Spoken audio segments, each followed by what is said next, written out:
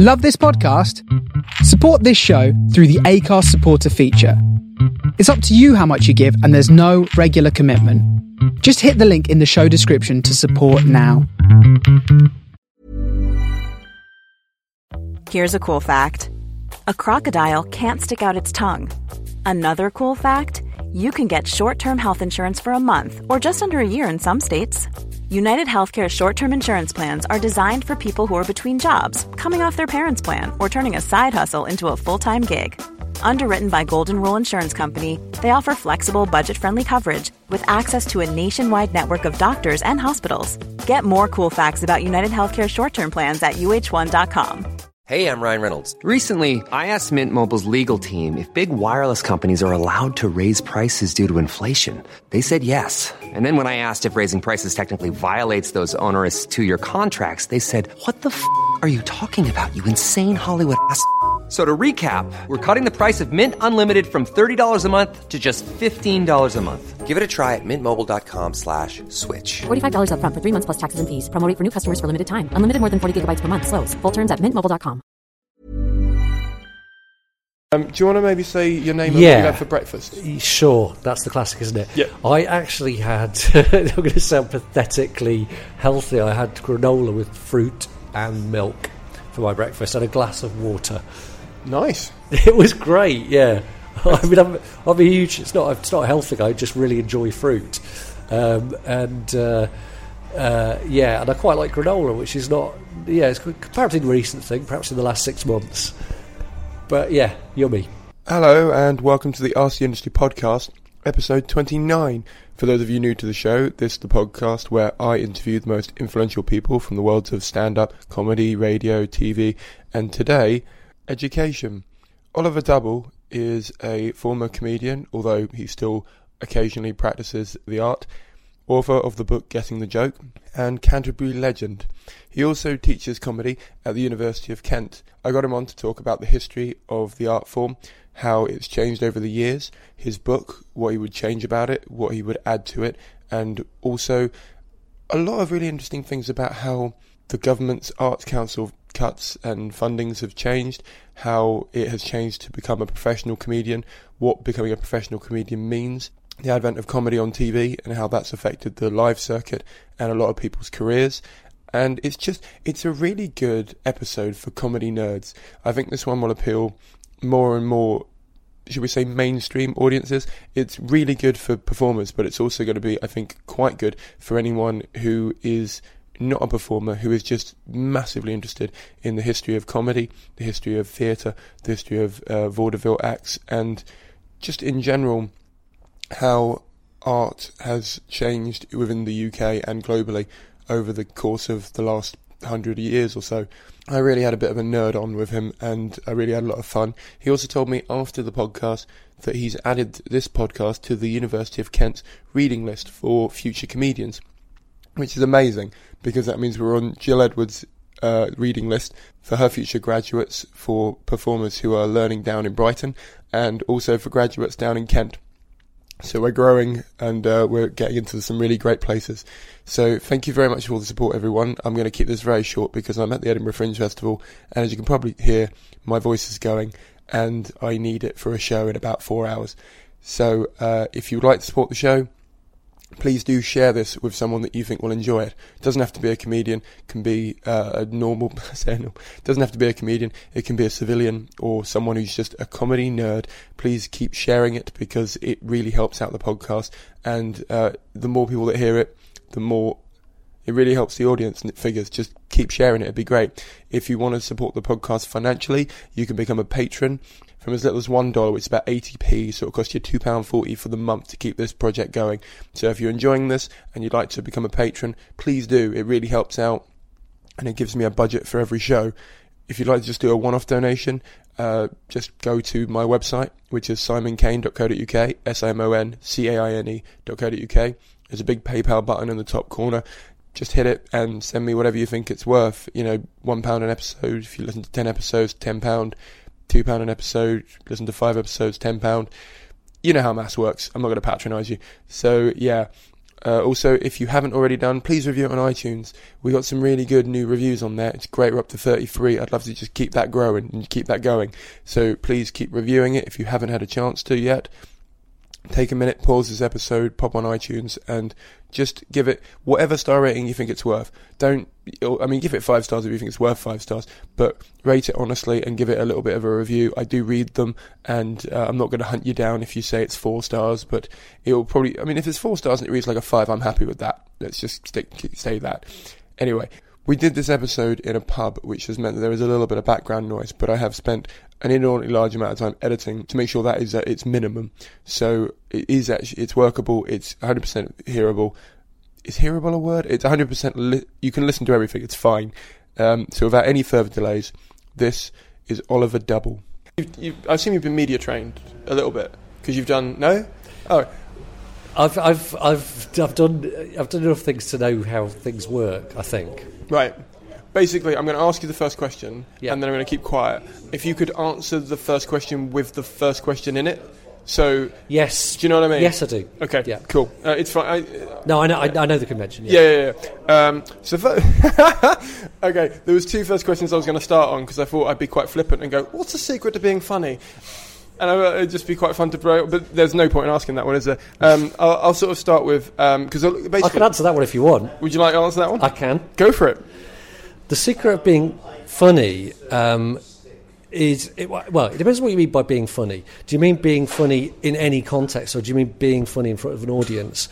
Because I think the secret of being funny in front of an audience is to do with creating a rapport with the audience where they believe that you're funny. And that sounds simple, but it's actually really difficult. And you can be an experienced act and it suddenly all goes away. It sort of evaporates and nothing you say is funny. Every word sounds dead as it comes out of your mouth. But it's to do with making the audience believe this is on. And I think that everything else, there's lots of other things like material and, audience manipulation and all kinds of things. But the key to it is that relationship between performer and audience. If you can get that, everything else can find itself, I think. Do you think, because say I'm watching someone on TV, just think of a TV name, doesn't matter who, and I watch them on TV and I think, that would never work in like a open mic comedy, whatever, or like that would never work in a 30-seater thing that I'm doing at the moment. You know what I mean? Is it because people just trust that name because they've seen them enough?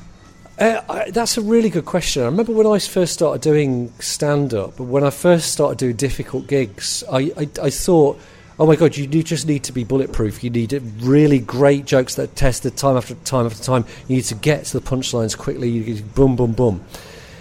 I don't think I ever quite lived up to those aspirations, incidentally. I mean, I remember, I had some jokes which were kind of quite torturous in the setup. So I used to speak really quickly because you needed to be able to get there so that you could get to the punchline without it being 5 minutes later. But the point I'm coming to is I would listen to archive recordings of people like Jasper Carrott, which is quite delicate. His early stand-up is quite delicate, sort of observational, anecdotal stuff. And I would think, oh, that would never work in a comedy club. But yet he started doing his stand-up in folk clubs where I don't imagine it was necessarily all that easy. I mean, he played in some of these places were rugby clubs and things like that. I imagine he was capable of dealing with a boisterous audience. So, I think sometimes you look at something and go, that wouldn't work in another context, but you don't really know that until you've seen it in another context. Yeah, totally. I'm talking to Earl Oaken, who's coming on soon, and he was telling me that like when he started, and he still does, primarily folk clubs, and he's like, they're not easy. Like you sort of look at comedy crowds and you have sort of ideas of what they like and what they are, and you think, oh, he's doing music, so even if it's not funny kind of thing, and you're like, no, he gets billed as a comedy musical act, and so it still has to be, you know what I mean, spot on. Absolutely. Probably how it differs is that the audience have slightly different expectations and slightly different habits in terms of how they respond. I remember I used to play occasionally a circus cabaret in Leeds, right? It was just in a pub. Right. But you'd get, I remember doing it one time and Lee Evans was topping the bill. It was just been about the time that he was first starting to break through. But that was unusual because it was like lots of stand-ups on a bill kind of thing. But I remember sometimes you'd play it and there'd be like a black light UV act or something. And you'd go, wow, people love this. But if you put this into a comedy club, they'd be off within 2 minutes. Yeah. But also the other aspects of that was because they liked skill and they liked novelty. There were bits that you would do which are perhaps a little bit meta and playing on the conventions of comedy where they just didn't get that because they didn't know the conventions of comedy as well. But they would just be delighted in a different way, so the laughs would perhaps come in slightly different places. I think with musical comedy that's particularly so. Like if you watch a musical comedian, they always get a round of applause at the end of every song. And I think even if you have a killer joke, you're not necessarily always going to get a round of applause. And so it's sort of like you're getting pleased in a different way, which means you... Yeah, absolutely. I mean, I think there are certain different, obviously lots of different types of applause, and one of them is the ritual applause, which comes when you come on the stage, when you go off the stage, when you finish an item. But, I mean, it's interesting, if you listen to the Now Show on Radio 4, even though it's a satirical show, occasionally they'll finish a bit, and it's a really clever bit. It's actually properly satirical and quite thought-provoking. I was listening to it last Friday, and I can't remember what it was they were talking about. It may have been Jeremy Corbyn or something. And they actually had a really interesting take on it. And then at the end, one of them just goes, "Thank you," and everybody applauds. It doesn't make sense quite in that context, because it hasn't been like the end of a song where you strum the final chord and go boom, and that cues the applause. So they have to sort of... But I think it does make sense in the sense of that thing is not supposed to be like it's supposed to have the feeling of a gig as well, I suppose, that show. So they need to have those moments of transition, and so they cue in a slightly ham-fisted way or heavy-handed way anyway the applause at the end of it. But so there is the ritual thing. I think that does exist in stand-up, but not very commonly. So, for example, Bob Newhart, his routines were, he would do an introduction, and which would set up the idea, and then he would do the bit. The routine would be, Shelley Berman was a bit the same as well. The bit would be a distinct bit, like doing a song, and so when they got to the end of the bit, there would normally be applause. But that's because it was structured slightly differently from most stand-up. So there was a distinct introduction and a distinct bit. But I think any time, it's a bit like, performing poets used to be big on the early days of alternative comedy. You finish the poem and you get applause. But the other interesting thing about that is that ritual applause, you kind of go, everybody applauds somebody when they go on stage, but it's not always been the case. In Variety, they only used to applaud the well-known acts coming on. And in fact, what was called the second spot comic, the comic that went on for sort of like, let's say, 8 minutes after the opening dance act, would sometimes leave to applause leave to silence as well as coming on to silence. And there was an old expression, going off in your carpet slippers, something like that, meaning you didn't have to go off to the sound of your own feet because you wouldn't hear them because you were in slippers. And in fact, one of the reasons they used to finish with a song was to try and cue the audience to applaud. What started that then? Why did they start clapping? Like, what was the... I don't know. I just think that audience behaviour changes over time. I mean, it changed from the music hall of the 19th century to the Variety of the 20th century. And that I do know the reason for that. In music hall... audiences would come and go. They wouldn't come for the whole show, so that if the show was, say, 4 hours long, the programme would advertise what time each act was on stage. So if you wanted to catch a particular act, you knew what time to arrive. Right. And like at a festival. Yeah, I guess it's like a festival. Yeah. Or it would be like a cross between going out to the pub and seeing a show, because you went there to drink and eat as well, at least at a certain stage in music hall history. And some people went for another reason, which was to get with prostitutes, right? And so there was a huge social element going on, and so people would chat through a lot of the acts, and that must be very difficult for the performers, because they had to try and silence people before they could get applause. And there's quite a lot of accounts of that happening. And yet by the time you get to sort of early 20th century Variety, when it was shorter shows twice a night, the audience wouldn't do that in the same way. They were much more like a conventional theatre audience. And the reason was because, one of the reasons was that theatre licences changed, so you couldn't serve alcohol in most venues within the auditorium. So suddenly the drink sales are outside of the auditorium. And so that social element starts to disappear. Also, it's a shorter tighter show where people come for the whole thing. So I suppose it makes the audience slightly more passive and less likely to just chat amongst themselves. Why it's changed to now, I don't know why people applaud people on. I don't know. There must be some reason, but I'm not sure what it is. I've noticed in like music, for example, like the bands have a change over time and they sort of have that awkward... Do you know what I mean? Like where they're setting up and there's no applause in that time. Yes. And then when the band comes out, they don't always applaud. Like when there's like a support act, for example, sometimes if you don't know who the hell they are and you're not really there for them, it's a bit awkward for them until they start. And the only reason that there's no silence, the silence stops is because they start playing. Whereas with comedy, the MC's always like, give them all your love, give all the, you know... I think the MC, actually, maybe that's it, because in Variety, there were shows that had an MC, but actually in a lot of cases, the acts came on with no introduction. So the way it worked was each act had a number on the bill, and at the side of the stage on the proscenium, there would be either a painted sign or later light bulbs, and it would sort of say the number. You'd look in your programme and see which act it is. So, and the way the bill was constructed was such that you came out during the applause for the previous act, right? But obviously, if that hadn't started happening yet, because it's early in the evening, and you know the trajectory of the evening is that people applaud more, as the evening progresses. But because there's nobody introducing you and building you up, then maybe that's why it's much more normal. And often in music shows, live music shows partly grew out of Variety, weirdly, in this country. I mean, people know about the blues, they know about country music, but they don't necessarily know that when Cliff Richard first started touring as an act, he would go with he would play in the Finsbury Park Empire or whatever with a full bill of supporting Variety acts.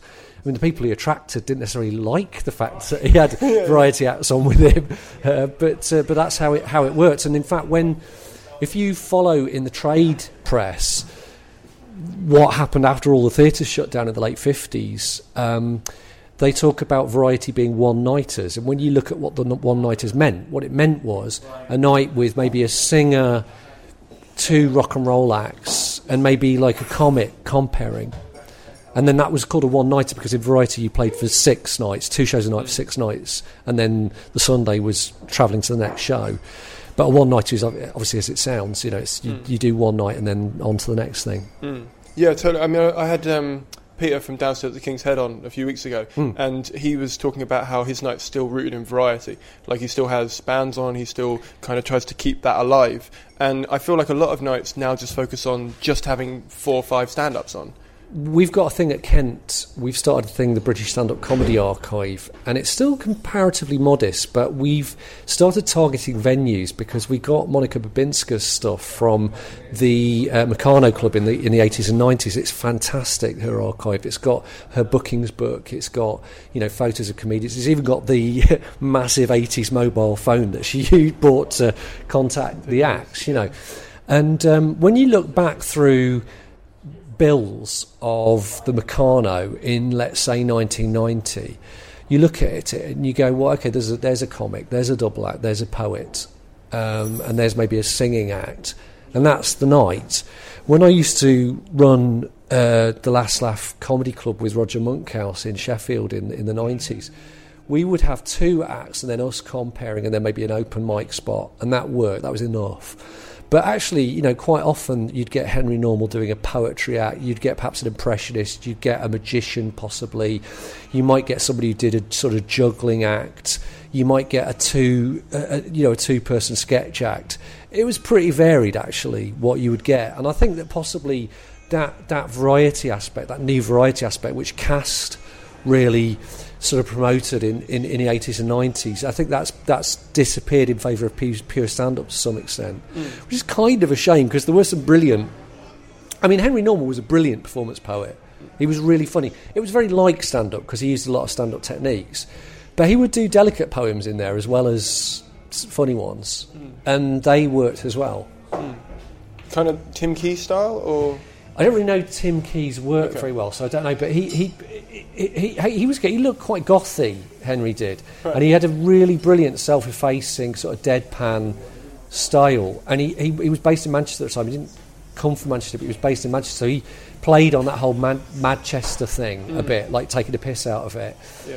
And he was just a great act. I mean, it's funny. There was another great act as well, Kevin Ceesay.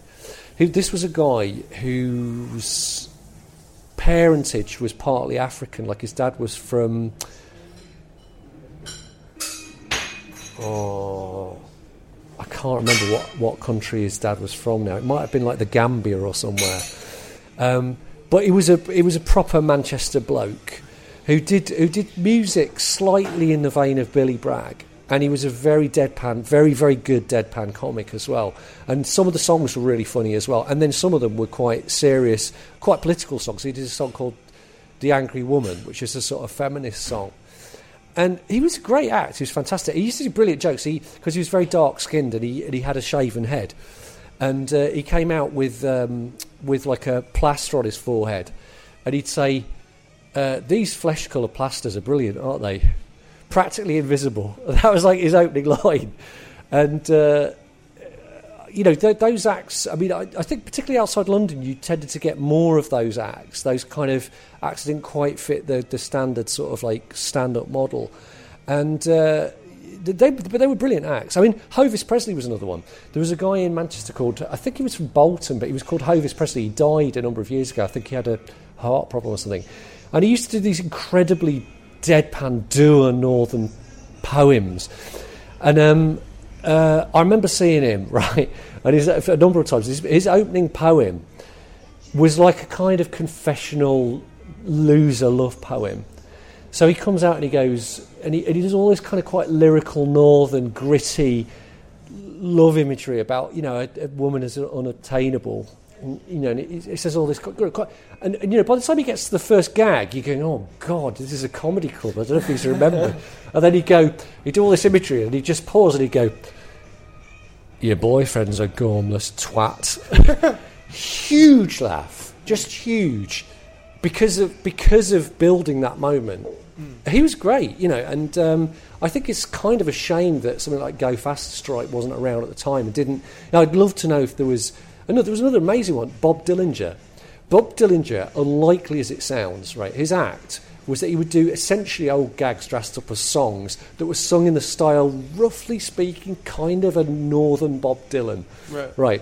And, but just brilliant performer. Again, quite deadpan, quite self-effacing, and just would tear the house, it would tear the audience up. It was just brilliant act. And these people, sadly, are kind of largely forgotten, but they were fantastic acts. Yeah. I know Stuart Lee talks a lot about the acts that were around when he started on the circuit, but I think, there was a whole, almost like another group of people who were based further north or outside of London who haven't necessarily been particularly well remembered. Rory Motion, right? There was this guy who played a Yorkshire hippie. A guy, his real name was Andy, and he used to do songs and. Again, quite deadpan. There was a thing of gentle, slow-paced, deadpan, subtle. But he used to do songs, poems. He also used to do like stuff with a dog puppet. Like he would bring out this puppet and do stuff with the puppet and things. And I remember one of his jokes, his typical Rory Motion joke. He'd say, my dad liked fish and chips. He said it was a very spiritual dish because the fish represented the Piscean age. And the chips were to fill you up, right? And it's a great joke because if you stop and think about it, it's a rule of three joke, but with two items in the list. Yeah. The first item is sets up the expectation just enough that you don't even need a third one. You just bang, and then it comes out. Yeah, totally. And I mean, Stuart Lee is always like pigeonholed us as like the alternative comedian that like made it through, as it were, and is now sort of mainstream, but still sort of the hidden. Do you know what I mean? Like he's in that cusp area. Of like, I mean, people argue he's not now that he's got his TV program, but I still think. I asked my dad who if he knows who he is, and he watches a lot of comedy on TV. He's bypassed that whole thing, so as a result, I mean, it's kind of it's still. I feel like he's still got that thing. And sorry, go on. Oh, well, I was going to say, I completely agree. I think with Stuart Lee, it's interesting, and something that he's talked about is that he has to manufacture a sense of being an outsider and a failure, and to have a reason to be bitter. And it's incredible how he still manages to do it, given how successful he is, and also, to be honest, how brilliant he is. I saw him quite recently, and it was just. And the other thing is that every time I see him, there's something to astound there. I love that moment in performance, and I love it particularly in popular performance, which is often denigrated and considered lesser than, I don't know, performance art or legitimate theatre. But I think that you get more moments where it's "we're not in Kansas anymore" moments, where you're watching it and you're going, I didn't expect to be here. I don't know where we're going. I don't know how this is going to turn out, but I'm enthralled. And there was at least one moment when I saw him recently where I was just, this is amazing. This is, God, I feel like, I know this is obviously a bit, but it feels like it's just happening now and it won't happen again, and it didn't happen before. Yeah. But I think that is part of what he does. I think he has to, that's part of his comic identity. And in fact, going back to his early DVDs, There's one of them where he's wearing a Sandinista badge. Now, the Sandinistas were, a cause célèbre of the left in the kind of late 80s through to, I guess, the early 90s. The left-wing government that sort of got rid of the oppressive fascist regime there, and then went through a democratic election and did all this incredible reform. But the Sandinista government hadn't been in power for an awful long time when he was wearing the badge. But to some extent, it's not that. It's a symbol of saying, well, this is of a time. I'm harking back to a time when perhaps there was a clearer sense of right and wrong, and the political boundaries were perhaps more clearly drawn in comedy and in life.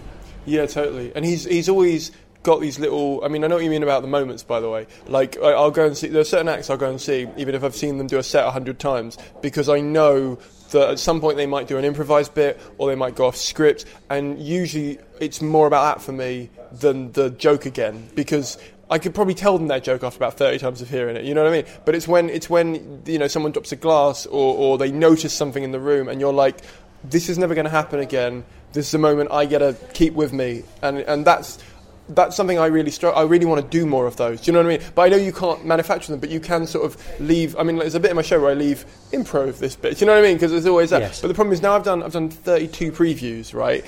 Sort of lost the improv, because there's only a certain number of things you can do in certain. You know what I mean? It's frustrating now because I'm like. But what I'm talking about isn't just improv, though. I mean, sometimes it's just. I've not heard this before. I've not heard anybody talk about this thing before, or try an idea that audacious or that weird or that abstract. I teach at the University of Kent, and the main thing you're trying to do is get students to be able to do it. So you put them in front of an audience, and then you feed back to them and see. You try and get them to the point where they can do it more often than not. You're also trying to encourage them to develop their own voice. But these are people of 21 years old normally, most of us a bit older than that. Their experience of seeing comedy might be quite limited. They're not going to surprise you that often, but the moments they surprise you are delightful. And I remember seeing a student. We had a student about 9 years ago who all he lacked was the will to be a comic, to do the hard footwork that's needed. In terms of talent, he was all that. There was a guy there was a television guy came in to watch the show one week for obscure reasons, which I probably don't need to go into. And he'd done a lot of cheap stand-up shows for the early days of Channel 5, when Channel 5 used to put a lot of stand-up, stand-up for the Comedy Store. This guy had done that. And he said, that guy, after seeing one of their just regular nights, they do a weekly night, they have to do new material every night, He saw that and he said that is the most exciting new act I've seen. But this young guy was brilliant, but he just didn't have that killer thing of I'm going to do it and do it and do it and keep doing it. But there was one night, I remember it distinctly. There was one night when he came out and he started talking about he was out shopping for clothes, and I think it was like he fell over and hit his head, and then he woke up, or maybe it wasn't even that. He woke up and he was a woman. And he told this whole story about being a woman and seducing a ginger-haired heavy metal fan, right? And that was one of those "we're not in Kansas anymore" moments. It was like there was a logic to it, but it was so weird. And bear in mind, this is not a guy who's got any political points to make about sexuality, really. He was a straight guy. He wasn't a cross-dresser, as far as I know. But it was just, wouldn't it be interesting to look at life through this angle? So I'll develop this whole fantasy sequence where that's exactly what I do. And I like those moments where you just go, that's an extraordinary act of imagination, and I would never have thought of that. And I feel privileged to be taken to somewhere that surprised me. Yeah, I know what you mean. If I meet someone, and my favourite type of comedy is a person that does something that I know I couldn't write. Not as in, do you know what I mean? Not that I'm arrogant enough to think, I could definitely write those jokes. Yeah. But when I see someone and I think, how have you even got to that? Yes. Because I don't even know, like, sometimes you see someone and you think, I could probably see how I would have started, or I would have seen that and it would have made me think about that. But then you see someone and you go, where? Like, and you just, and my mind, and as before, even when I started comedy, I was looking at people just sort of going, but I don't know, I love it, but I don't know what's going on here, and I don't know how it got here, but I'm happy that it's in my life. You know what I mean? I completely agree. Yeah. But there's the occasional joke, you just go, Harry Hill used to have a joke, a complete non sequitur. It came out of nowhere, it went nowhere. He just goes, if Mama loved me, why is she no breathing? Now, why is that funny? I don't know, but it's just... It's quite dark for him as well. He used to have a fair number of dark jokes. There was a thing about they had to turn off his granddad's life support machine because they needed the plug for something else. Yeah. I mean, there was I like that about him because it's very silly, but I think that if you put... Milton Jones is the same, actually. He occasionally has a really dark joke, and it kind of adds a sort of piquancy to the... it's something else. It's a contrast from the silliness. Yeah, totally. And I mean, the thing is, I feel like some of that has been a bit lost because the way that maybe TV in particular has sort of selected different people to go on TV, it's kind of done. I don't think it's done on variety as much as it should be. It's sort of done more on. It was recently there was that whole thing about BBC and quotas and putting on a certain number of female acts, a certain number of ethnic acts, all that kind of stuff, and it just doesn't feel like. I'm always torn whether... I mean, I'd love to know your opinion on whether you think it's the shows that have been on for a while, whether they're now attracting a certain audience that wouldn't want different... Because, like some people, they go to work, they come home, they just want to put on Buzzcocks because they know what they're going to get and they don't want any real... I mean, they want different guests, but they don't want too many different guests because they kind of want it to be almost the same and formulaic. Or whether it's the BBC, for example, commissioners not taking a risk on an act that could be weird. Yes. I don't know. I mean, Buzzcocks is an interesting one because obviously it's just been cancelled due to lack of interest. And actually, I think that was a great panel show. It survived other ones which were perhaps more popular for a while. But I think that maybe the thing with that I think the chemistry of those panel shows is really important. I think one of the reasons that Have I Got News for You has been so long-lived is because the chemistry between Hislop and Merton is so brilliant. And even when Angus Dayton went, it still survives. I think, for me, I think Rod Gilbert's great, but I'm not sure he was the best host for that. I think that the best host is one where you can kind of get some... I think for that show, they needed to look like they genuinely cared about music. That was a thing. And I think they had to have good chemistry with the team captains, and I don't know, maybe the formula got tired, but your question is a different one. Your question is that would people put up with it? Well, I tell you something, this is going to make it sound like I'm striving for right on points, and I promise you I'm not. People, I was talking recently about the fact that every couple of years a journalist will write an article, maybe once a year. Where are all the women comics? Oh, is comedy opening? Is stand-up opening up for women? Now, there have always been female comics. Some of the biggest comic stars of the music hall were women. Mari Lloyd, Vesta Tilley. These are big names. Mid-20th century, you have people who are now forgotten who are brilliant comics like Suzette Tarry. And so there have always been women comics. And in the early days of alternative comedy, there were people like Pauline Melville, who was a brilliant comic. And But this is genuinely true. I think if you think that women are only getting on TV now because of quotas, you've not been paying attention. Some of the best, most exciting, most individual voices that have been coming out in the last few years, I think, have been women. Josie Long, amazing. The first time I saw Josie Long, I went, I've not seen that before. I've never seen that before. It's a new thing. And I've seen male acts doing things where I've gone, that's like Josie Long. Bridget Christie, what a brilliant thing. Who'd have thought that you could get a feminist act that was so daft, right? And the daftness and the feminism work perfectly. You know, through the friction between those two things comes the comedy. There's some just brilliant acts out there. I probably shouldn't come out with a list, because if I do, I'll just forget people that I know are brilliant. Catherine Ryan, very exciting act, so brilliant. But I mean, even sort of really mainstreamy acts. Sarah Millican is an amazing comic. I think if you just watch her on TV, you might not realise quite how amazing she is. But the thing that I love about Sarah Millican when you go and watch her is that she has a constituency who come and see her, who perhaps wouldn't have come to that much comedy before. There's a lot of middle-aged and older women who go and see her, who, I don't know, Frankie Boyle wouldn't speak to, probably, who Michael McIntyre probably wouldn't even speak to. But Sarah Millican's going out there doing some pretty risque stuff, quite taboo stuff. But the thing is, it's not even just her talking. It's her talking and listening. And women making quite extraordinary confessions. Sometimes they're there with their daughter, and the daughter's looking around going, Mom, I never knew you did that. Yeah. And there's something fantastically feminist about that.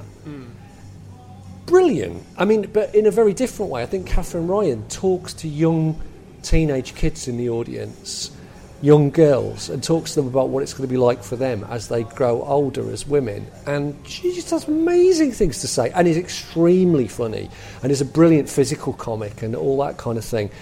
And I just think, if you think that, I mean, it's true that there is an issue about women getting on television. I think the formats aren't very female friendly. I don't think that, I'm not a massive fan of Mock the Week, because it's a combative thing. And that's not an atmosphere I've ever thrived in. I think in some ways I'm quite feminine. I mean, it sounds a bit daft, but I grew up as one of 4 kids. I've got an older brother, but he left home when I was 14, and my parents were separated. So I grew up in a very sort of female environment, and I feel like that kind of rubbed off on me. You know, through my teenage years, I was surrounded by women, and I heard their perspectives on things. And I just think that there's so many brilliant women comics out there at every level that it's ridiculous to think that it's even, we shouldn't even be talking about, are women, you know, is stand-up something women can do? Of course they flipping can. You know, I mean, to give another example of somebody who's a very established comic from the other side of the Atlantic, Maria Bamford is an extraordinary comic. I mean, you know, absolutely has her own voice. There's nobody else I think that's around like her. It's not just the voices thing. It's the fact that she talks about things like anxiety and depression with such obscure references that it's almost surreal, and yet the audience goes with her. You really have to concentrate on it. And she says some pretty thoroughgoing things at the same time as being hilarious. And I think, you know, I remember seeing, I won't say who it was because it probably sounds a bit derogatory. I don't mean to slag somebody off, but I saw a very, very famous British comic doing a bit in a warm-up show for a tour. And this guy had a laptop on the stage, and he showed it, and he was talking about, oh, I love seeing this, and he shows the image from the laptop behind him, and I'm going, oh, what, you mean like Josie Long loves things that she shows on a pad that she's drawn herself? You mean that? You mean you talk about things being life affirming like Josie Long used to do 3 or 4 years ago? You know, I don't blame him for picking up on that. I think it's actually a brilliant idea, because the natural beat of comedy is cynicism, and to talk about things you hate. So to talk about things you love is kind of an interesting dynamic. I don't blame people picking up on Josie Long's positivism, but it's just you know, women are setting the pace, as you know, as well as being good acts, they are actually innovating and setting the pace. And I think if you don't acknowledge that, you've not been paying attention. See, that's really interesting, because, like, do you think...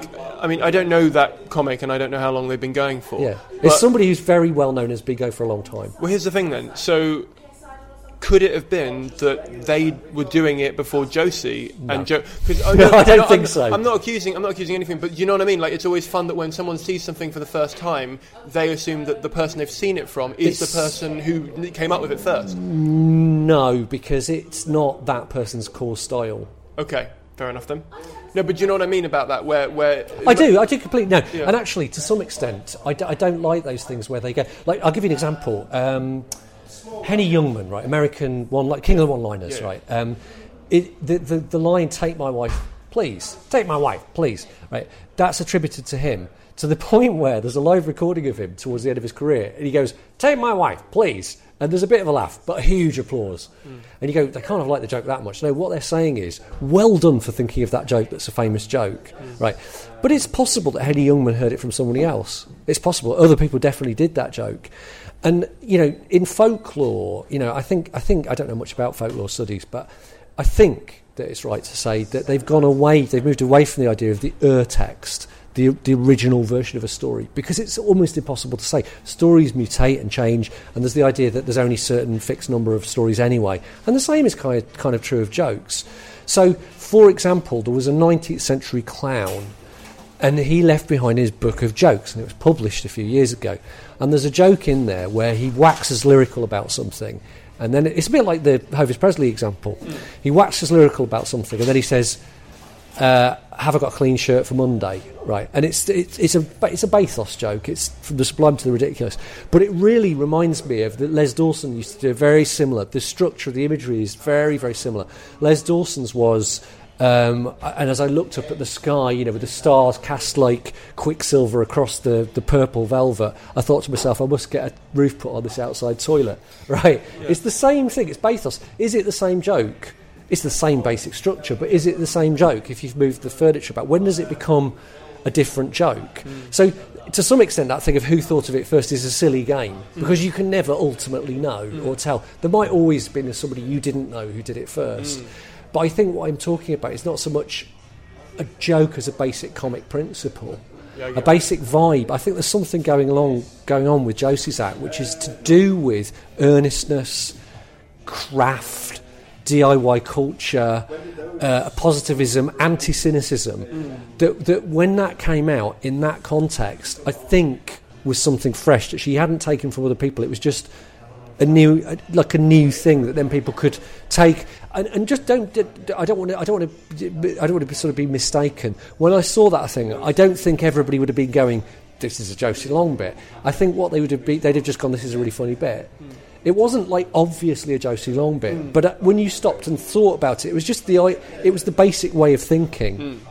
It's kind of interesting because I was going to sort of lead you towards the idea about social media and how, for example, on Twitter, it's become hell because immediately when anything happens, there is enough of comedians on there that every joke gets thought of within about 10 minutes, and then there's some really good people out there that about an hour later have something amazing to say.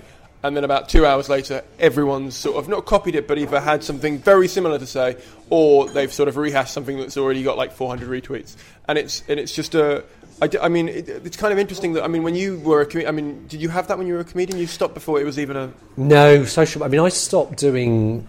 My last regular professional gig was in 1999 at the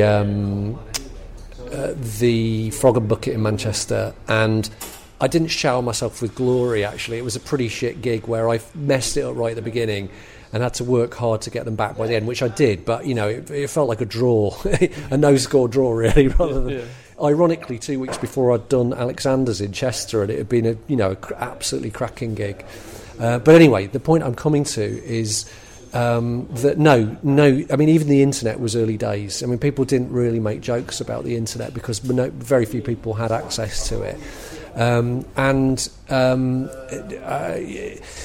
There was a thing, it's interesting that, though, the thing about the spread of jokes, because there was a thing, not so much in professional comedy, but in the comedy that's shared in life. Disaster jokes spread like wildfire. Everybody knew the joke about the space shuttle exploding in 1986, like 2 days after it happened. Now, how was that possible? The same jokes. How do you make a NASA cocktail? A Teachers and 7-Up, right? That was, everybody was saying that, And how did that spread? It was always a mystery to me. I had a theory that there were like 5 really sick guys in a basement with a typewriter and some couriers. Apparently, one of the ways that those jokes spread was that before the internet, people had ticker tape machines, and they would sometimes at the end of a businessman, at the end of like a proper business message, they would just put a gag in for their mate in another city or whatever. Apparently, that's partly how those things spread. But I can't believe that was all of it. No, because how could the same jokes be spread in different secondary schools up and down the country? How would that work? Yeah. I don't know. No, it's. I think it's more impressive when they happened offline than online. Yeah, do you know what I mean? I do. Because online you could just. I mean, I could email a joke to 500 people in one button, and then they've all got. I mean, they're not all going to talk about it or like pass it around. But you've got. I mean, and also the joke's got to be sort of. I don't know how to describe it, but the joke's got to be funny enough and accessible enough, and the subject matter's got to be well known enough that everyone wants to pass it on. Do you know what I mean? Because it can't just be, like you said, with like Maria, for example, something so untalked about, or I don't want to say underground, but like something that where not everyone maybe is comfortable talking about, or even passing on a joke about it. Yeah, I think those kind of jokes that get swapped have to be short as well. I mean, obviously Twitter encourages that, but interestingly, there was a bunch of jokes, Tim Vine jokes, that were swapped online for many years, wrongly attributed to Tommy Cooper, and you still occasionally see them getting touted as Tommy Cooper jokes, which must be really annoying for Tim Vine. That would have been an early example actually of those jokes spreading, but of course Tim Vine's style is very prone to that because the jokes are easy to pass on, they're easy to transmit. But it's also quite humbling online. When I first started teaching comedy, I always assumed that nobody would nick jokes, that they would always want to write their own. After a very short while, I realised that, no, these are stolen jokes. They've stolen these from somewhere. And actually, what I do now is if a student comes out with a joke that sounds suspiciously good, and if it's short, I'll Google it, right? And occasionally, like a couple of years later, I'll go, I bet that one was as well. I Google it and go, yeah. And then occasionally you'll Google it and you go, no, it's not. And then the other thing that happens is occasionally you think of an idea for a joke and you go, somebody's got to have done that already. And you Google it and then you've 3 hits already. And you go, yeah, okay. Even if it's not a comedian, it might be on a forum or something. Yeah. Well, in your book, you talked about how there's actually no prerequisite to write your own jokes. It's not actually something, like you're supposed to, but like there's no hard and fast rule for... Well, historically, people didn't write their own material. I mean, at least some did, but some didn't. I mean, in the days of music hall, which is the ancestor in this country of stand-up, as opposed to America, where it might be vaudeville and minstrel shows or whatever, in music hall, they sang songs, but there were bits of comic patter in there. Generally, they work with writers. Sometimes they write their own material, but generally they work with writers, and the writers would supply the basic raw material. But somebody like Dan Leno, who was known as the funniest man on earth, who was born in, I think, 1860 and died in something like 1904, he also talked about somebody else talked about it in one of his obituaries. Somebody talks about how a new piece of material for Dan Leno was never that much fun because it wasn't very funny. It was only after collaborating with an audience at night after night that he would find the extra details, the extra bits, those bits of improv that stay in. And doesn't that to you sound like a stand-up working in a new bit of material? Yeah, totally. And so presumably all those bits that are added, they're his. But the raw material came from a writer. Certainly within Variety, people like Max Miller some of it would just be jokes, some of it were jokes people sold to him at the stage door. Sometimes he might have worked with a writer. Frankie Howard worked with writers, for example. And the Working Men's Club comedy, there isn't even an idea that you should write your own material. It's just what you come across. I heard this joke. This guy tells me a joke. This bloke walks into a pub. Blah blah blah. Englishman, Irishman, Scotsman. Blah blah blah. Right, I'll tell that one then. There was an incident, very interesting incident in the early 90s when Jack Dee was doing his early telly stuff, which is great. The early Jack Dee telly stuff's brilliant. Sort of, it's an object lesson in how to do stand up on TV. They just set up a comparatively small, intimate venue. He came out, he did his 20 minutes of jokes. I think he normally had a guest spot, normally a singer, but I think occasionally a stand-up. I think Lee Evans occasionally guested on it. Bob's your uncle. You just see the whole encounter. It's really worked well. Material really well honed, really well written. Anyway, they revived the comedians, the Working Men's Club comedy showcase that started in 1971. They revived it around that time. And one of the acts came out pretty much joke for joke, a Jack D routine he'd done in his show. And Jack D complained. It was in all the papers, or some of the papers anyway. And this guy said something very interesting. He said, if you don't want people to tell you jokes, don't tell them. Right? That is the ethos in working men's clubs. There isn't that same notion of authorship. And actually, even in the early alternative comedy days, people like Tony Allen worked with some traditional material. He worked with material that came from doing Speaker's Corner, Hyde Park. But he also worked with his mates. They would workshop ideas. So even early alternative comics would sometimes work with writers. The idea that it all has to spring from the individual genius of the comic, I think, is... Well, I think it originates with early alternative comedy. But, of course, that's a taboo now, because you do get big-name comics and it'll say, written and performed by X. Yeah. Whereas in the industry, everybody knows X works with another comic and they workshop the ideas. And the poor old other comic doesn't even get a credit in writing. They might get paid, but they don't get a credit in writing. So how's that going to work on their CV? Yeah. Hey, I'm Ryan Reynolds. Recently, I asked Mint Mobile's legal team if big wireless companies are allowed to raise prices due to inflation. They said yes. And then when I asked if raising prices technically violates those onerous 2-year contracts, they said, what the f*** are you talking about, you insane Hollywood ass f- So to recap, we're cutting the price of Mint Unlimited from $30 a month to just $15 a month. Give it a try at mintmobile.com/switch. $45 up front for 3 months plus taxes and fees. Promo rate for new customers for limited time. Unlimited more than 40 gigabytes per month. Slows full terms at mintmobile.com. Hey, it's Ryan Reynolds, and I'm here with Keith, co-star of my upcoming film, If, only in theaters May 17th. Do you want to tell people the big news? All right, I'll do it. Sign up now and you'll get unlimited for $15 a month and 6 months of Paramount Plus Essential Plan on us. mintmobile.com/switch. Upfront payment of $45 equivalent to $15 per month. Unlimited over 40 gigabytes per month. Face lower speeds. Videos at 480p. Active Mint customers by 531.24 get 6 months of Paramount Plus Essential Plan. Auto renews after 6 months. Offer ends May 31st, 2024. Separate Paramount Plus registration required. Terms and conditions apply if rated PG. There's never been a faster or easier way to start your weight loss journey than with PlushCare. PlushCare accepts most insurance plans and gives you online access to board-certified physicians who can prescribe FDA-approved weight loss medications like Wegovy and Zepbound for those who qualify.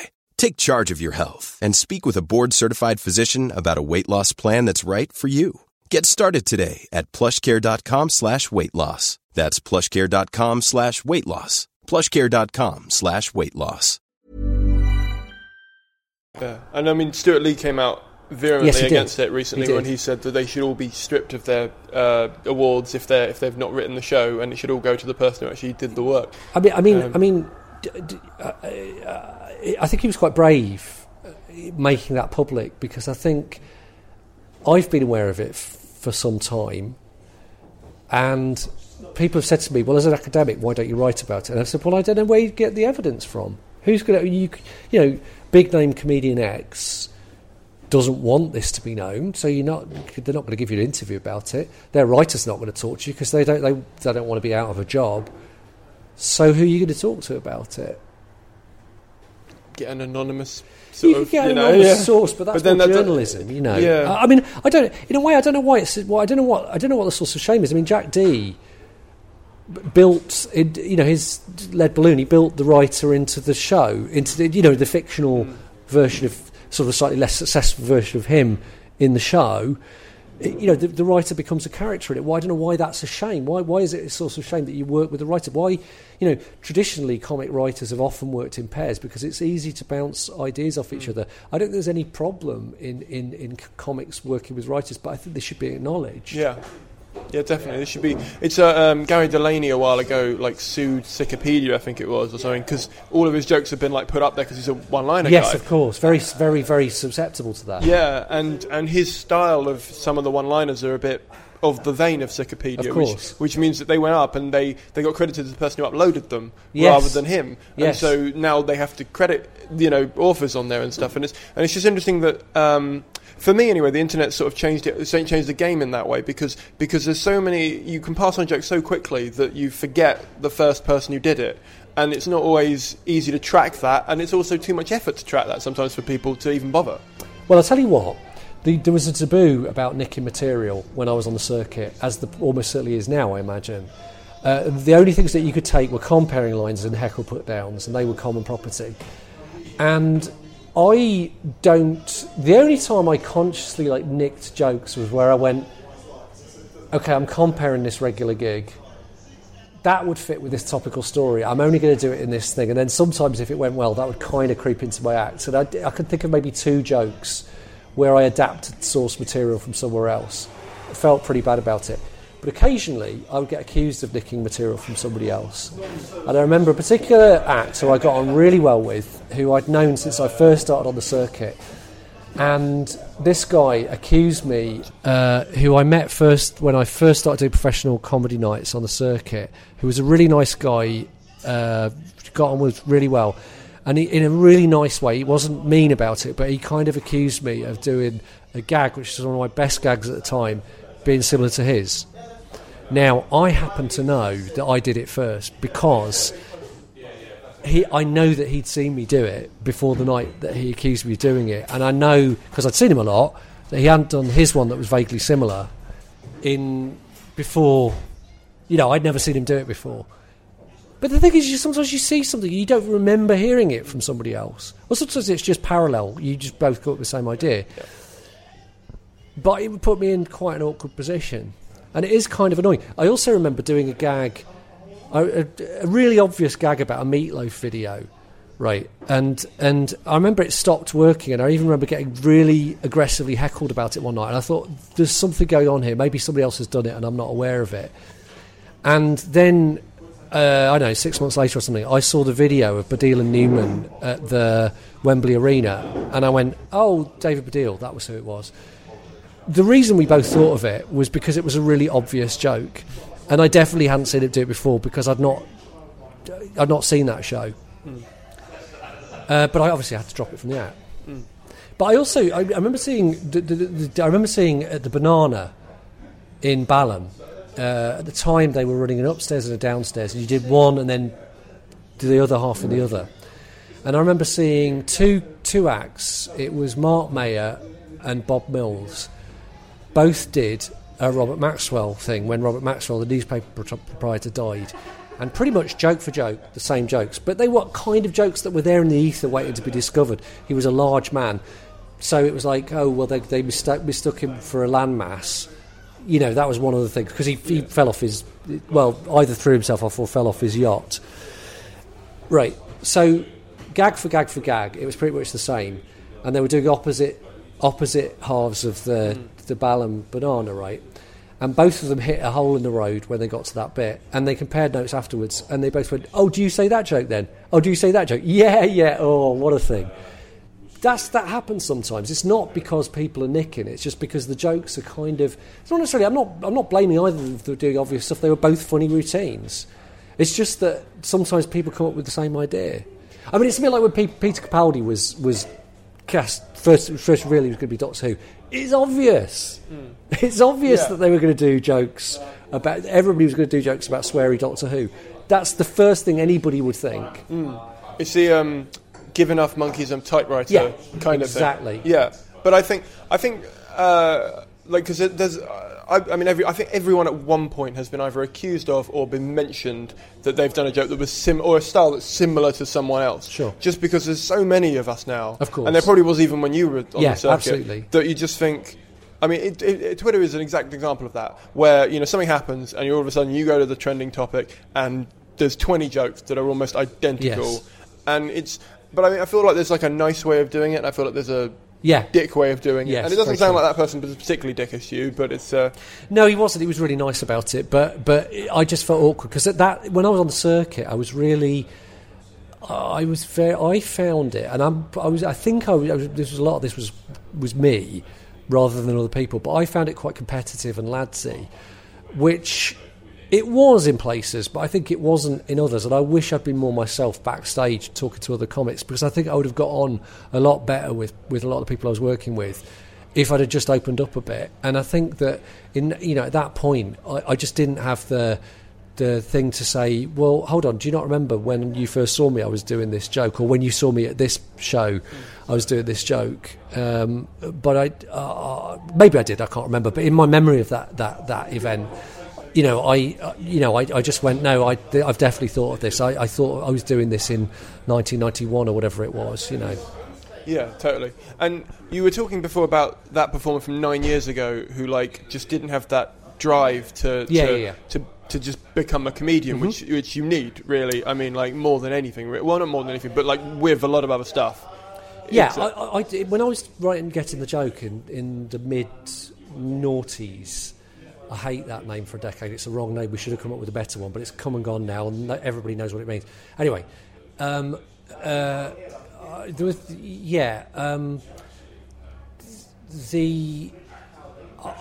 were various things that have happened since then that I wanted to put in the second edition, right? And when I first wrote it partly because there was a load of stuff that I came up with students all the time, and I couldn't send them anywhere to read about it because nobody had written about it. I'll give you an example. The thing that I call instant character, which is that moment where you leap out of being a narrator and you go into, even if it's just for a sentence or half a sentence or just a word or a face, you just demonstrate another character. It's like a person or a thing or an object or an animal or whatever it is.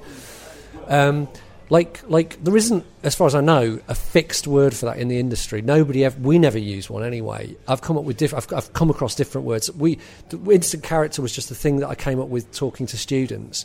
I kind of hoped when I wrote Getting the Joke that would become a thing that people would start calling it, but it's failed, so I have to live with that. Anyway, I call it instant character. That's an example of it. But anyway, one of the things in the second edition I really wanted to put in was a thing to do with what happens after you've started that helps you to make it. And there's a thing that I always say to students is there's three things you need. You need talent, you need persistence, and you need luck, right? Some people have really lucky breaks and it kind of happens for them really quickly. I can think of people who talked to me and said, oh, I did a workshop, and then 3 weeks later somebody said, I saw you at that workshop, we're short of an actor tonight, do you want to come and do it? It's 30 quid. And then that was my first professional gig. I never had to do any open spots. I've genuinely heard that story. At the same time, other people have to trog away for years, sort of, till they kind of can become professional, right? So luck is part of it, but you can't do anything about that. Luck is just there or it's not. Persistence, that is really important, and that's about keeping going when it's demoralising, keeping going when you're just playing to other comics and their friends. It's about putting yourself out there. It's keeping going, not just keeping going, not just doing the same thing, but getting better and better and better. And talent, and you could do something about that, which is write all the time, and when you've got a routine, don't just think you've got to trot it out word for word. When a bit stops working, either rejig it or take it out, otherwise those words are dead as they come out your mouth, right? And what I sometimes see is that I'll have a group of students where there'll be two who are brilliant and others who are good, and then maybe one or two who are struggling. And the two brilliant ones, and you'll get one who's a dreamer and they're just not that well organised, and you go, you have a brilliant original voice and you're brilliant, but I just don't think you've got that thing of, you could have it, but you have to want it. It's kind of a bit like the thing they say about drug addicts, that they have to want it to kick the habit. It's like that in the reverse. You've got to really believe that it's going to happen and do it. And then you can have another one who's perhaps not quite as original, but is good, is very, very good, they're very talented, and they have that kind of, I'm going to work, and I'm going to work. And as an example of that, in, what would it be now? I think 2012, I had a student, Alex Smith, who graduated, who did kind of funny songs. It was brilliant. I mean, just brilliant. What was brilliant about him was that he started off good and he worked and worked and worked. And even if he came off one of the student comedy nights and he just had a brilliant thing and everything had worked, he would be pumping me for what can I get better at? What's not as good? What do I need to work at? How can I stretch myself?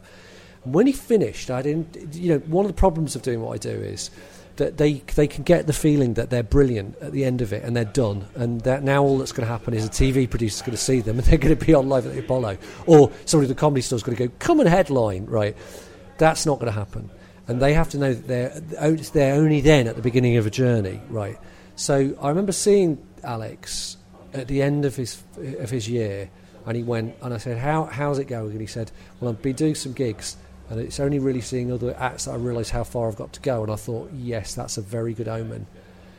And, and without, it wasn't that long before Avalon picked him up. It wasn't that long before he was on, like, Live at the Electric and things. And it was that thing of, he had that thing of, I've got my material, I'm going to keep working at it, I'm going to keep working as an actor, I'm going to keep trying to get better, I'm going to keep putting myself out there. That's the difference. How, you remember at the start you said, like, the key thing to being funny is to connect with them and to get them to believe that you are funny. Yes. How do you do that? Well, how long I think at some level, even if you're a really low status performer who plays on being a failure, I think at some level they kind of have to see control there. I think there are probably I think there are rare exceptions to that. I mean, I think when you read about Andy Kaufman's early stuff as Foreign Man, coming out and pretending to be this dreadful person from some obscure country that people don't know, and appearing at the gig in role and leaving the gig in role, all the way staying in role, and pretending to be really super bad, do these terrible impressions. I think possibly people were laughing because they thought this was genuine, because they bought into the fiction of it. But surely to God, when he then did the Elvis, the brilliant Elvis, as the Rockabilly Cat era Elvis, people went, oh yeah, no, this is a put-on kind of thing.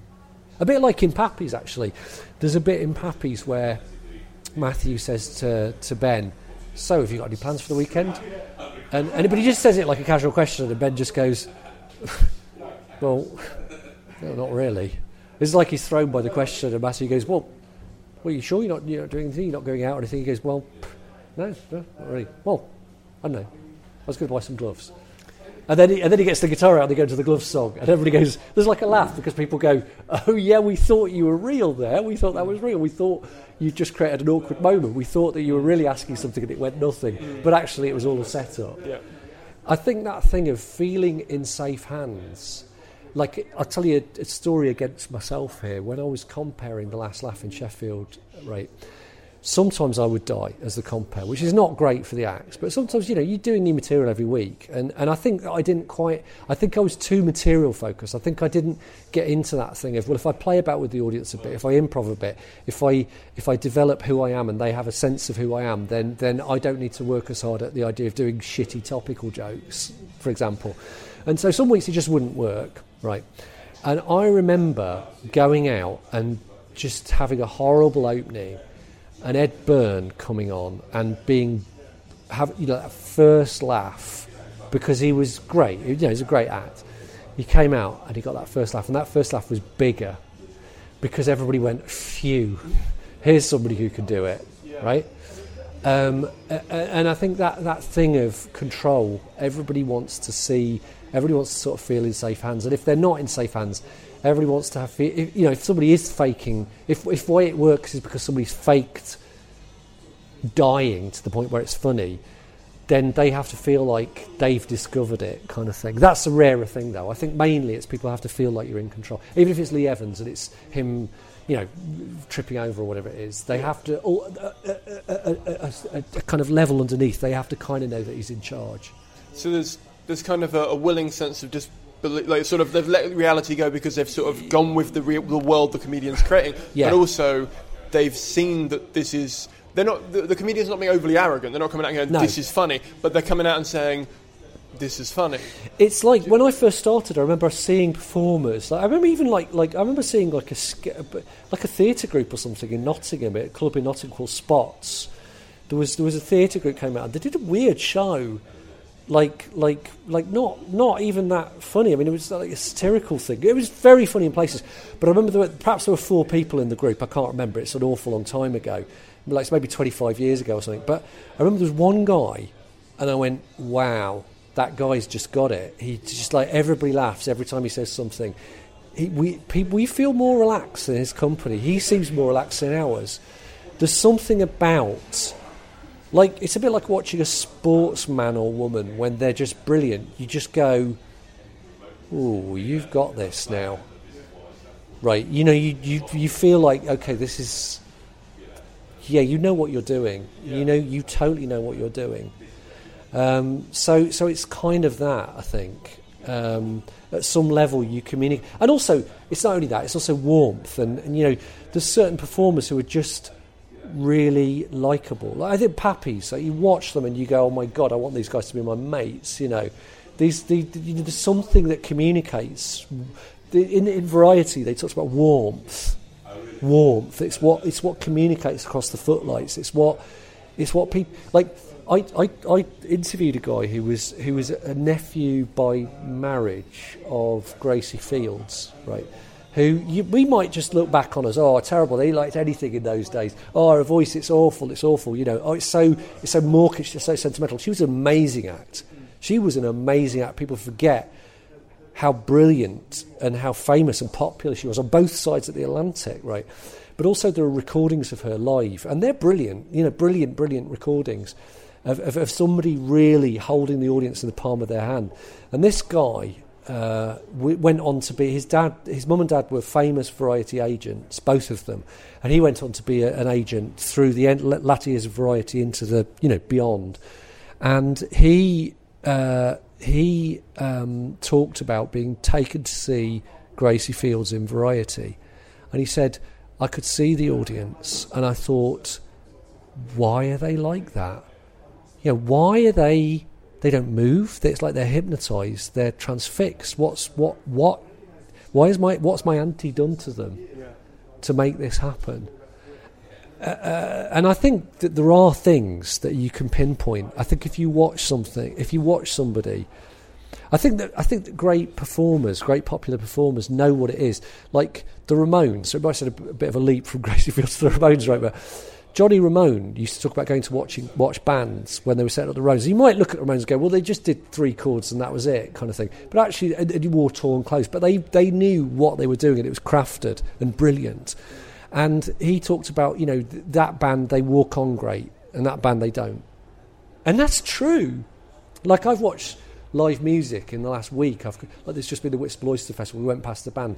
And you watch this band and you go, OK, they can play. OK, it's just 3 blokes with loads of technology, and they could do a Frankie Goes to Hollywood cover because they're an 80s cover band, and they can actually sound quite good. But they can't perform. They cannot engage an audience. Whereas some people, while Billy Childish, say, can completely own an audience because he's utterly charming and he engages with you as an honest human being somehow. That's what I think. That's because something Logan Murray. Because a bit of background, I emailed you before I started and said I've read your book. I don't want to come to Kent because I don't want to learn there. Who should teach me? And you went Logan's in London, and I did his course. And I remember Logan talking a lot about playing the room. Yes. And it's basically that. You're not just going up and reciting lines like an actor would. You are aware of what's happening, and you are aware of how you have to play that room to make them care about you and trust you. It's the key thing to it is it's the reason that stand-up isn't thought of as theatre, even though it is theatre by any normal definition of theatre. The reason it's not thought of as theatre is because it's not a set text like a play is. You can sometimes get, you know, sometimes stand-up shows are published as books. Stuart Lee's good example of how that's done well. But that's really done for comedy nerds, I think, and people who are interested in what he does, rather than somebody who's going to actually stage it. I can't imagine sixth form BTEC drama students going, right, I'm going to do 90s comedian, right? Right. So Mark Thomas came out with this great line, which is it's an encounter, not a recital. It's an encounter. Even if you've got all your material, it has to be an encounter, and you have to use that material to make an encounter with that audience. Because if it feels like it's a recital, that's when the audience start going away from you. Yeah. It's like you can tell the difference when, like, you've spoken to a friend, like say you're talking to a mate and they're telling you a story and you could tell they've said that story 20 or 30 times before. Yeah. And you know they're almost not interested in it anymore because they're sort of like, oh, I know exactly when he's going to laugh and you know what I mean? It's just it feels disingenuous. It doesn't feel like you're enjoying the moment with that person. It feels like you're just hearing the past conversation they've had but with you now in it. I'm actually having that dilemma at the moment because I've recently broke my femur, right, which is, you might go, oh, he's broken bone, that's no big thing, but bear in mind that I was in hospital for 8 days and I was on a Zimmer frame for a month, and it's a 6-month recovery period, and it was pretty thoroughgoing. In fact, I nearly just said a line, right, that I started saying when I just had the accident, and then I thought, I started writing things down, like in a book, partly to kind of come to terms with what had happened, because it was psychologically, it was like a massive blow. And I started writing things down in a book and drawing. I'd do drawings of people I was in hospital with and stuff like this. And then I went, this will make an interesting show. And I went, okay, right, well, I'm going to go and see, I know the people who run the campus theatre, the Gulbenkian, which is a public theatre, it's a 330-seat theatre. I thought, well, would you be interested if I wanted to do this? And they went, yeah. And then it's like a thing, well, I'm not going to say that line, because then it's like I'm testing out my material. Yeah. And also, if people stop laughing, then I'm going to kind of go, I've got no material for my show. Yeah. So it goes from being something you say to people to being material. Yeah. And there are a couple of things, like there's a line I could have said to you just then, right, which is just my observation about something that the doctor said to me when it first happened, right? And it's just like I don't write one-liners, I'm not clever enough for that. Most of my stuff is like anecdotal kind of observation. It's about small detail about the way people interact with each other, and often just spotting things where it's kind of a funny thing and most people probably go past without thinking it's a funny thing, and I just report it. That's all I do, right? But this one was like it was like I just took the logic of what had been said to me and just spun it on its head by referring to something else. But I'm not going to tell you it now because otherwise it would feel disingenuous. Well, I think everyone wants to know. Welcome to the show. Welcome to the show. If you want to see it, right, it's at the Gulbenkian on the 6th of December. And if you want to see it for free, I'm going to try and record it and put it online somewhere. Like either it'll go on YouTube. I've talked to the theatre about using it as a test for them to do. Like you get the National Theatre connection. Where you go and see it in a theatre, it's filmed and broadcast. We're trying, potentially going to try and do it to YouTube. That's an idea we've kicked around. If that doesn't happen, hopefully it'll be filmed and go to YouTube. But if that doesn't happen, I'm going to audio record it, and that's definitely going to go online, right? So you get a chance. Yeah. Then you then will be the judge whether it's good or shit. I will make sure that it gets shared, and we've got a group for this. Okay, great. Thing. So hopefully a few people will watch it. And hopefully even fewer people know, because you trickle it down, don't you? Yeah. Like, do you know what I mean? Like, statistically, 100 people come see you, 10 people are going to hate you, absolutely. In my case, 20. I mean, you have to bear in mind, I'm doing this show for myself. It's not, it doesn't even, like last time I did a solo show, I did this show called St. Pancreas, and it was based on the idea that I have 2 children with type 1 diabetes, which might not sound that big of a deal, but it's something that affects your whole life. I mean, Tom was a baby. I mean, he was less than 2 years old. And when he was diagnosed, because it was misdiagnosed initially, he nearly died. And that was a really scary and terrible thing to happen. But once it was obvious that he wasn't going to die, the trauma started to ebb away. And I started finding things quite funny about what had happened in retrospect. And over a period of about over 5 years, more and more ideas came for what I could talk about to do with this. And it became a show that I did in Whitstable in 2006. But there was a kind of research imperative there. There's a thing in drama, University of Drama, which is called... it's not just in drama, it's in creative arts subjects, called practice as research. And the idea is that you can find out about the nature of, let's say in this case, performance, not just by reading books about it or whatever, but by actually going out and trying something and seeing how it works and just really kind of taking creative risks and seeing what happens as a result. So I thought, wouldn't it be quite interesting to do a stand-up show where you talk about really quite thoroughgoing emotional things? Now, obviously, since then, that's almost become a cliche, the Edinburgh show where somebody talks about their dad dying or whatever it is. But trust me, I wasn't aware. I was aware of people. Richard Pryor would sort of do that. but I wasn't aware of British comedians particularly playing with that. There are a few examples. I mean, Andre Vincent had done his Hooray for Cancer show. Mark Thomas had done Dam Busters, which ends with this very dark tirade about oppression in Turkey.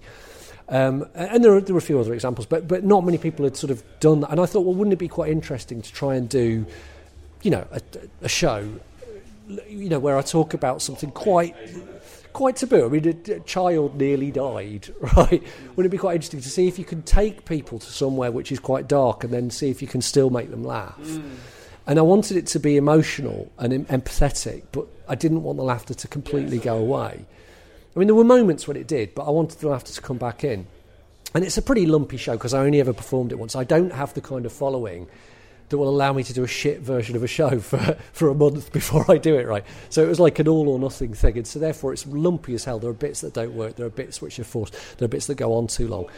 But because I wanted it to be an output, because I wanted it to be a research thing, I basically filmed it in the cheapest, crappiest way possible, and using the model of Go Faster Stripe, thought, well, we could just distribute it through the university website. So if you're interested in it, I think it costs like £8. You can go and see it, right? This one that I'm doing, I couldn't really think of a research project it relates to. It's sort of similar to the previous one in the sense of I'm hoping there's going to be some quite dark moments in it, because I want to consider the inevitability of our own death, right? As well as a funny thing about a thing that an old guy said to me in the hospital ward or whatever. But I can't do that again. I've done that. It can't be a second research project.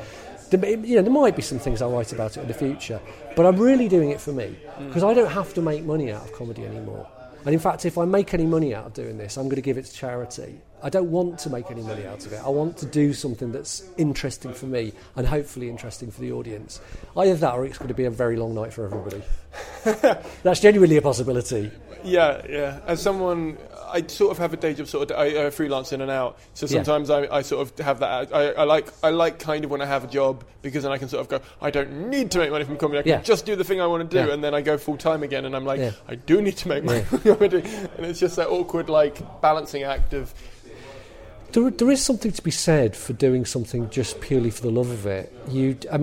I liked when I used to make a living from doing comedy. I liked that, and I was proud of it. And I don't like the fact that it's not as easy to do that as it used to be. Genuinely, you used to go to. I did 5 minutes. I did 5 minutes at the Banana in 1989, right? In probably the autumn of 1989, in the Ballon Banana. And it went really well, and then I think they booked me to do 20 for money on the basis of that. That's how open mics used to work. You'd go to a professional night, they'd put you on to a proper audience, not just an audience of comedians and their mates, and if it went well, they would book you. That's how it used to work, and I think that's how it should be. I think if you're running a night where the only way you can fill it up is to get the acts to bring two mates, then you're not doing it right. I don't believe that people don't want to come to live comedy. I know there's a crisis in it, but also there are ways of getting people on board. To run comedy, there are ways of getting people on board. Yeah, there's two questions that came out because in your book you have a chapter called "Why Bother?" Yeah, and it's great. It's literally just how hard it's going to be if you're looking into it, and why you should bother if you want to, and whether you have that drive. And like you said, I mean, it's sort of massively changed, and it's become. Do you think it's become harder now because there's more comedians? Or yes. Do you think, okay, because there's more clubs as well. So yeah, I mean, but you also commented a little bit about the circuit being in crisis, and I mean, Well, I think what's happened is that what used to happen. I mean, if you get the trajectory of it, when alternative comedy first started in the late 70s, early 80s, you had a number of different people coming through. You had people like, I suppose, John Dowie and Malcolm Hardy, who'd sort of been doing different things for a while, and then you had people who came out through sort of alternative theatre. So you had Alexei Sayle, who'd done Threepenny Theatre, and you had Jim Barclay, who'd done 784, and you had Pauline Melville, who'd done Sadista Sisters, and then you had Rick Mail and Ed Edmondson, who'd come up through Student Review, through Manchester doing 20th Century Coyote, and you had French and Saunders, who'd sort of done Student Review as well, and various other people as well. And actually they kind of broke through quite quickly because actually things like the Comedy Store, the comic strip, quite quickly had media paying attention. So by the time Comedy Store opened in May 1979, Alternative Cabaret, Tony Allen's group, started doing things, I think, in 1979. And the comic strip started, I think, in 1980, maybe, something like that. I think Tony Allen and Alexei Sayle were the first comics of that generation to go to the Edinburgh Fringe in, I think, 1980. Right. And by 1982, you had the Young Ones on television, and you had the opening night of Channel 4 had the comic strip Presents. So, those people got picked up quite quickly, but then there was a whole generation where telly wasn't interested particularly anymore, not in that same way. So there were brilliant people like, say, Jeremy Hardy or Mark Steele or Linda Smith or Mark Thomas, who for quite a while, or for that matter, sort of Paul Merton or various other people, who for quite a while, were brilliant live acts, but we're only doing bits and bobs on the telly, who weren't like properly picked up and developed in the same way as, say, Rick Mayall had been, right? And then I suppose things changed with when Jack Dee and Joe Brand and people like that started getting picked up, and I suppose Steve Coogan and Vic Reeves and people like that started getting picked up by telly, and it became a thing again. But the most recent wave of that is that in the last 10 years, a huge change between the first and second edition of Getting the Joke. Getting the Joke was written in the lead up to the first series of Live at the Apollo, when it was still Jack Dee Live at the Apollo. Right, and I remember Ross Noble telling me about it in an interview, and he was like, well, there's this new programme, everybody says stand-up doesn't work on telly, but this programme's doing it differently, this is going to work, and of course it has, and now stand-up on telly is a thing, right, and there's a way of doing it, which is you get a massive venue, you put some celebrities in the front row, you let people do a little bit longer than they were allowed to do, and then suddenly people are able to break through, or you put them on Mock the Week, and then they kind of develop that way. And so what then, this is a very long answer to that question, but what happens then is that you can get people going from nothing to stadium in quite a short amount of time, right? And they might be a brilliant act, but the problem with that is it becomes like pop music. The Beatles really paid their dues before they became a big act, because they played Hamburg and they played Sellers, and they became like an amazing live act, right? So by the time they broke through, they really had their chops. Like, they knew how to write a song, they knew how to perform. And I think that possibly that element has gone out because you can get somewhere like super quick. And I think that when people like Eddie Izzard broke through, he worked really hard to build his audience, really hard. He started playing venues too big for him and touring, when the idea of a comedian touring from the circuit, touring under their own name, was really quite rare. And then he built his audience, and I think that's what made him, in the 90s. I mean, it's interesting, you look back at his DVDs now and you kind of go, this is good, but it feels a bit old, right? But I promise you, a lot of what he was doing in the 90s, a lot of the kind of meta stuff he was doing, like note to self, never say that again. People didn't do that. People didn't do that messing about stuff that he did. People didn't do that freewheeling surreal stuff. He was groundbreaking because he worked hard as a live act. And the worry, I suppose, about somebody going from 0 to 60 in a short amount of time through doing some good work on Mock the Week or something is that that you miss out on that time of creativity with working a live audience night after night after night. That said, it's not a simple matter. Milton Jones has been a brilliant act for a long time, and I'm delighted that Mock the Week has given him the audience that he deserved all along. It's not a long answer. That's a concise answer, if anything, because you've got to look at the history of how it got to where it was. Do you know what I mean? You can't. Like I most of the people I talk to, as in like general comedians, sort of look at stuff as how it is now, and don't have the knowledge base. Yeah, exactly. And it's quite nice because you've done comedy and you've obviously still a performer, but you now study it and teach it, which means you have this perspective on it, which means that you can not only look at it as one of us, as it were, but you can also look at it as one of I don't know, sort of the elders of sort of outsider. And it's, I mean, as a teacher of comedy, do you find, I mean, because there's been a whole load of cuts arts-wise recently, and there's also been generally less and less support. I mean, I remember when I did Logan's course, he was talking about how you could find funding to do comedy or housing subsidies for comedians. I could tell you about that, actually. I mean, actually, when alternative comedy first started, one of its things, bizarrely for something that was left-wing, one of its things was, without subsidy, that market forces should dictate what's good, because otherwise things get flabby. And bear in mind, a lot of these work for left-wing subsidised theatre. But a lot of them argued that, and even joked about it on stage. Like Alexei Sayle had a joke at the expense of 784, for example. But there were kind of weird forms of subsidy. For example, Cass New Variety, which was an important and actually slightly forgotten aspect of the circuit, of helping the circuit to grow, because they had a club and then they had lots, and then they reopened the Hackney Empire, it having gone dark, as a theatre anyway for a number of years. I mean, it closed in the mid-50s as a theatre, and then it was a bingo hall, and they brought it back from the dead, right? Now, when they were building their circuit, they had a grant from the GLC to do that, right? And then the other thing is that the other form of subsidy that Stand Up had was from breweries. A lot of clubs, in the 90s, there were a lot of clubs called things like 4X, that was, 4X, whatever the brewery would be, that subsidised it. Or, I can't remember the other one, Foster's Comedy Night or Guinness Comedy Night, whatever it would be. I remember once playing a Pro Plus Comedy Night, genuinely, in a student union.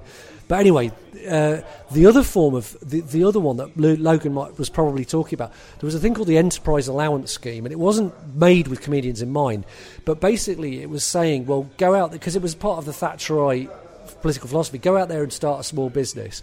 And how it worked, I was on the Enterprise Allowance Scheme. How it worked was, you went off benefits, so that was good for the government because it was better for their figures, right?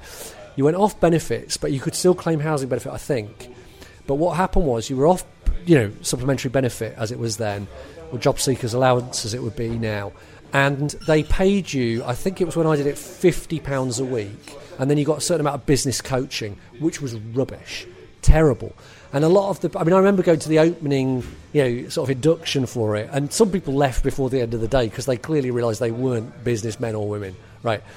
But I did it for a year, and it was a great way of getting established financially, because by the end of the year, it meant you didn't have to lie, you didn't have to hide your earnings. You got terrible business advice, but you might learn how to do double entry bookkeeping or something. That was helpful. And that allegedly was that was a big factor, according to a lot of people, in the spread of alternative comedy, because it allowed you to give up your day job if you wanted to do that, took a bit of pressure off, and then you could do what you wanted to do. So yeah, and those things obviously they haven't existed for a long time. They should bring it back. Yeah. They should bring back the Enterprise Allowance Scheme for performers. Did you know that in the Great Depression of the 30s, part of the Roosevelt New Deal was a thing called the Federal Theatre Project, where the government put huge subsidies into the arts to get theatre workers at all levels, from backstage crew to even old vaudeville performers.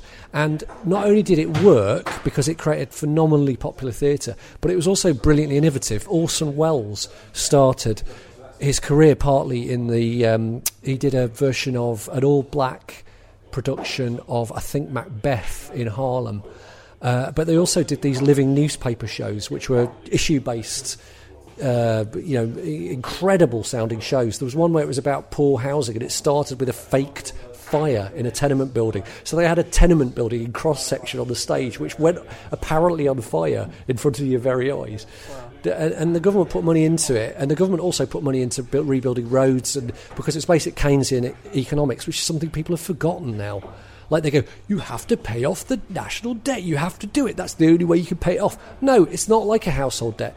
It's like a business. If you put money in, if the government borrows money and puts it into road building and things, people are then in employment, they spend more money, and that's how economies recover. People have forgotten that. The government should, what I'm saying is, pay comedians. Yeah. Make a massive recovery in the comedy circuit by bringing back the Enterprise Allowance Scheme. Are you listening, Tories? Probably not. No Tories listen to my podcast. I specifically ban them. They're not allowed. They wouldn't care anyway. No, they don't care. No, I mean, do you think there's a government move to maybe squeeze out more of the arts, or make it harder because it's not immediately as profitable in their eyes? I think evidence shows that the money you invest in the arts, you get back many times over. The government is doing what they're doing because they hate the welfare state, and they like rich people and they don't like people who aren't rich. This sounds like lefty conspiracy theory, but if you look at their actions, there's a lot in that. If you look at what happened in the last budget, I think that stand-up is a special case because it's never got direct subsidy, or very, very rarely has it got direct subsidy from government. And even when, in the case of Cast, that was a left-wing local council, Ken Livingstone's GLC, that did that because Ken Livingstone realised the value of the arts. So as a teacher of comedy, you've obviously seen a wide scope of different performance levels and intelligences. Yeah. I mean, do you think a highly intelligent person or a foolish kind of naive person who can see the world in a certain slightly different way, it makes a better comedian? I think they're just different. I think that said, I think for somebody to be no, I think that I like clever comedy and I like dumb, silly comedy, and the truth is, it's never dumb. It's never dumb. Even when somebody appears to be, I tell you, Andy Parsons used to have a very interesting act years ago. I saw him a number of times in his early days before he was doing Mock the Week, and he used to do, I'm just a fit Cockney bloke. That was one of his things. He didn't say that, but he did some brilliant jokes. He's like a Cambridge graduate or something, isn't he, Andy Parsons? He did some brilliant jokes about being fat and thick. Like he did this whole thing about, I'm so fat now, I can't see my own penis. Sometimes what I do is have a little fiddle with it so I can see it again.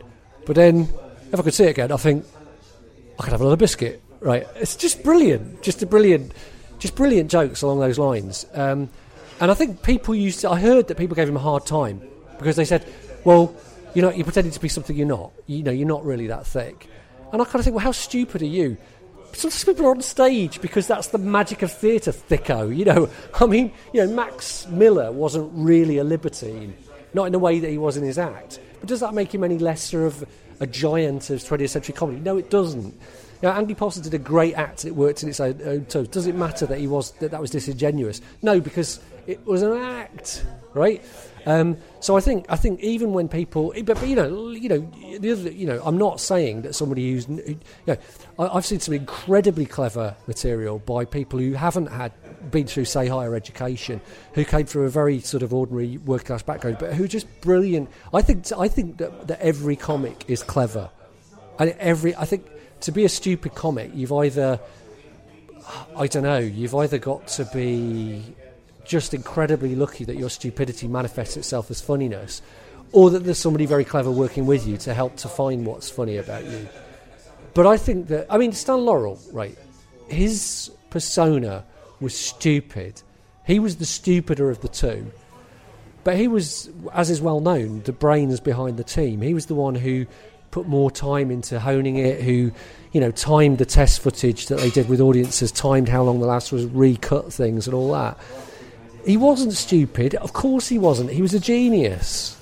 Do you know what I mean? Buster Keaton had the naive, innocent thing. Buster Keaton was a genius, obviously. He couldn't have made those films if he wasn't incredibly clever. I think you have to be clever to do comedy because comedy plays with perception. It plays with you have to be able to understand how other people are seeing things, and you have to be able to make weird associations. That's the basic format of comedy, is incongruity, which is just about thinking in an unconventional way. And I love, sometimes people are comedy snobs and they only really like something like Stuart Lee or something like that. I love Stuart Lee or Daniel Kitson. They're brilliant acts, but I also like Sarah Millican or, I think Ross Noble is an extraordinary act. I think sometimes people perhaps underrate how extraordinary he is because they go, it's just silly, it's just fluffy. It isn't. Well, for a start, what's wrong with it if it is? Because actually we need that. And then secondly, I've seen Ross do some extraordinary things which are way beyond just fluffy. But people think it's fluffy because you have a good time while you're with him, right? Because he's an extraordinary performer. All right, I'm going to end it there, if that's all right. That's fine. Thank you very much for coming on. That was Oliver. I hope you really enjoyed that. I got proper comedy nerdy with him. I don't know if that was obvious to you, but I really loved talking to him. I thought he was a fascinating person to talk to. We've actually talked about potentially doing a follow-up pod because I had so many questions to ask him and a bunch of additional things that would definitely be worth talking to him about and getting him on a future episode or a panel, because I've got some panel ideas for people I'd like to have on. So if you'd like that to happen, please let me know, email me, or join the Facebook group. It's called RC Industry Podcast, and of course it's on Facebook, and that's the only place you can find us. We just have a community on there. I don't have a Twitter feed or anything, although I do have a newsletter, but you can join that on my website. So yeah, do join the Facebook group because it has the most up-to-date information for guests and like where you can ask questions and pass on information and have chats about things to do with the industry and try and improve. We've got loads of stuff that I'm working on in there, and it would be great to have you on board and working on it with me. If you like this episode, please share it with a friend. All the shares really help. Even if you just tweet the link or share it on Facebook, tag me in it, because it does help. Like, genuinely, a lot of my listens come from referrals and shares, so I really need that support to carry on. If you want to do a little bit more for me, please leave it an iTunes review. Just leave it an honest one. It doesn't matter if you think it's 4 stars. I'd love it if you thought it was 5 stars. But just be honest with your review. Leave me like a few sentences about who you have enjoyed listening to, why you've listened to it, and who you'd maybe like me to bring on. Really help out in future guests and getting people down. If you would like to donate, there's a PayPal button on my website, which is simoncane.co.uk. That's SIMONCAINE.co.uk. Yeah, if you go there, whatever you think it's worth, a couple of quid an episode, you listen to 5 episodes, send me a couple of quid times 5. That's, again, as I said at the start, I'm not going to patronise you on how maths works. If you would like to do it a different way, you can become a patron. Patrons are my favourite kind of way you can donate or support the podcast, because it means that I have a budget for every show. At the moment, I'm getting $51 an episode, which works out about £30, maybe £28, after I've brought it over from the US, because it's an American site, and converted it into English money and brought it through PayPal. So it's building, and it's a useful amount of money, because if I have to take a train, for example, to Kent to go and see Oliver again, or I've got a few other people I'm going to travel to go and interview in the next couple of weeks, it really helps out with me not having to, lose money on train fare, it's obvious how it helps out. But yeah, it would be really great to get that over our next target, which is $75. So if 24 of you can donate $1, that would be amazing, because it would get me over that next hump. Or 12 of you do too. Whatever works out best for you guys. You guys get together and have a chat about that. Thank you very much for sharing. Thank you very much for supporting. Thank you very much for listening. I will see you in about a week. Bye. Hey, it's Paige DeSorbo from Giggly Squad. High quality fashion without the price tag. Say hello to Quince. I'm snagging high-end essentials like cozy cashmere sweaters, sleek leather jackets, fine jewelry, and so much more. With Quince being 50 to 80% less than similar brands. And they partner with factories that prioritize safe, ethical, and responsible manufacturing. I love that. Luxury quality within reach. Go to quince.com/style to get free shipping and 365-day returns on your next order. Quince.com/style.